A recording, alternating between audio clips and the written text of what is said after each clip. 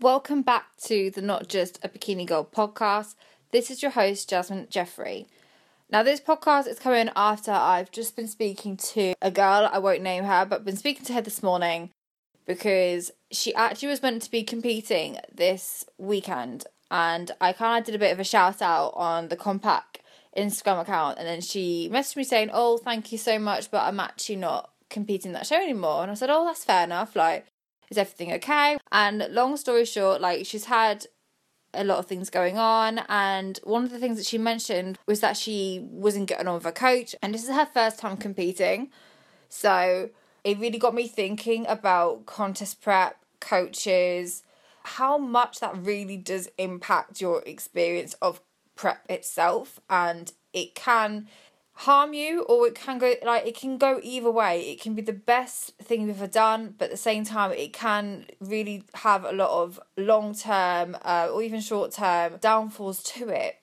Now, if anyone knows me personally, I've had more coaches than I've had hot dinners. I went through quite a lot when I was first starting out, and I'm now with my coach Austin that I've been working with since I'm literally just after my last show last year, and I'm set now. But I remember how hard it was to find that right coach, and how many times that I just didn't feel right. And it can be really hard from a mindset perspective when you're doing your contest prep as to what to do and whether you should change your prep coach. It's a big deal because at the end of the day, they have a big influence on the results that you get, your health. I say that your prep coach is basically the core to everything when it comes to competing. And sometimes when you don't get the result you want, or you don't get the experience that you want, the first thing is knowing if these results and outcomes are down to you as a person or whether they're down to the coach.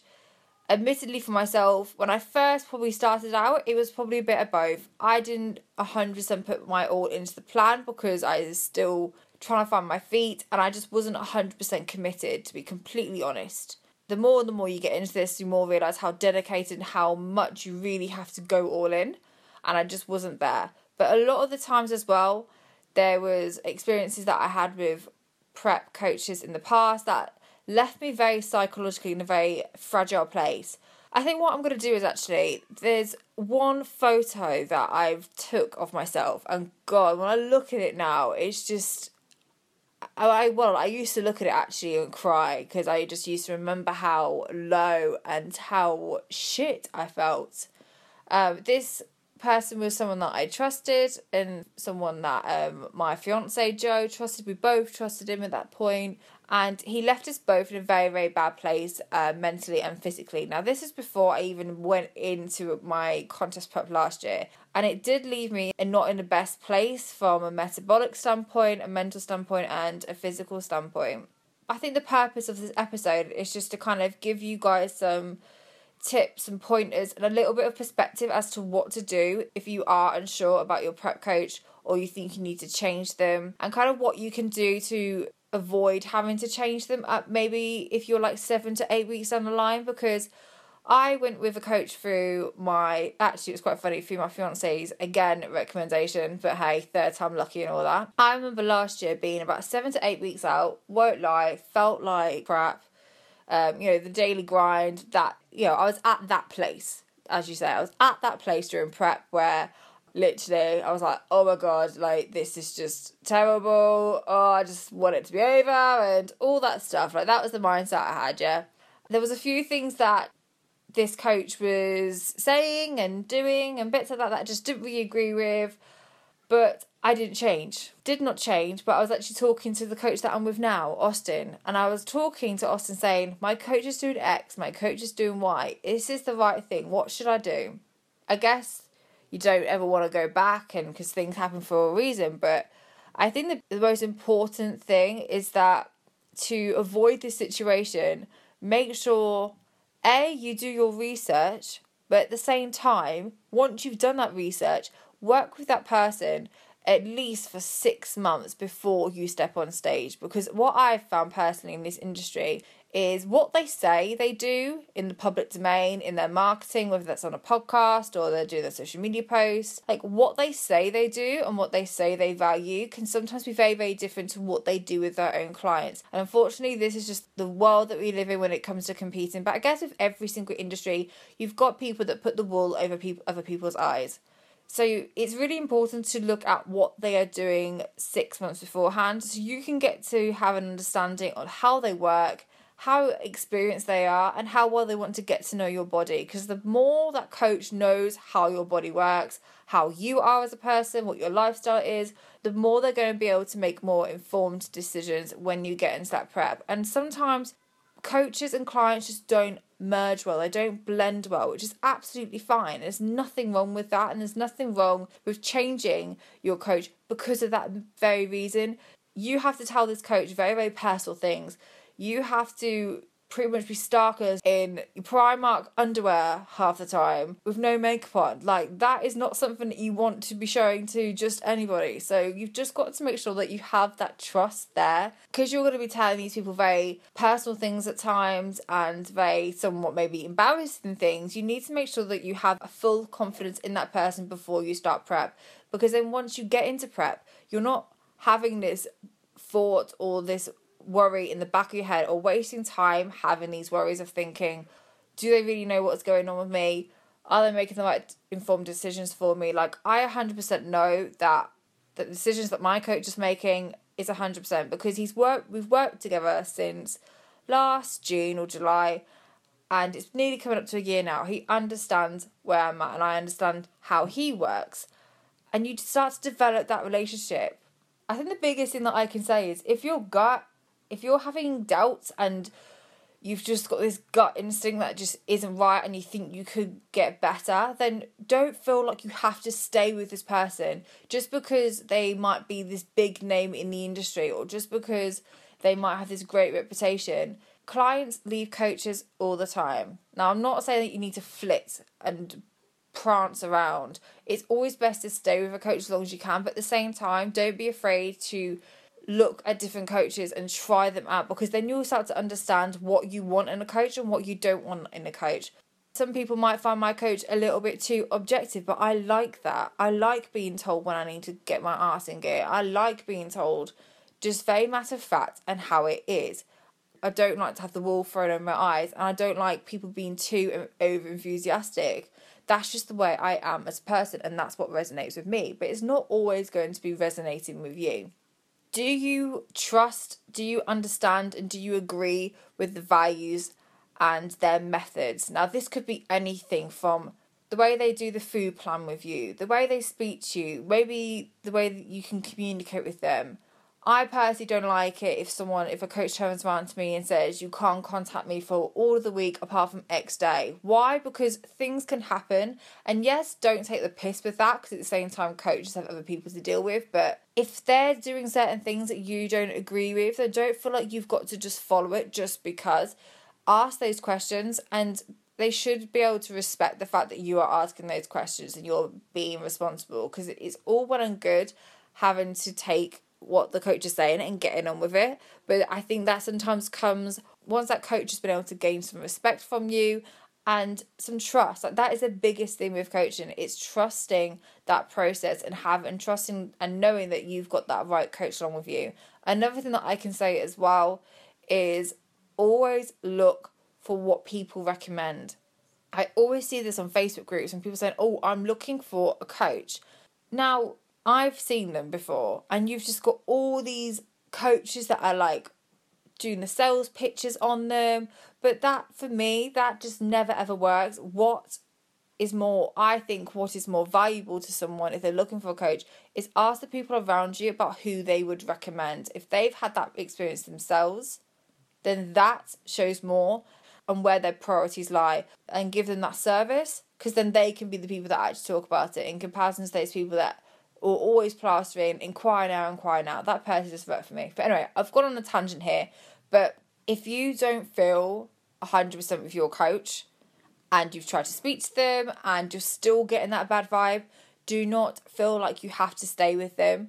And if it means that you need to change your show slightly, then so be it. Like, when my coach took me on, and from what he's saying now, it's very, very obvious that I wasn't lean enough in the first place last year, but his priority was not to get me put into another show. His priority was to get me into reverse diet and to get me in a good position to then compete next year.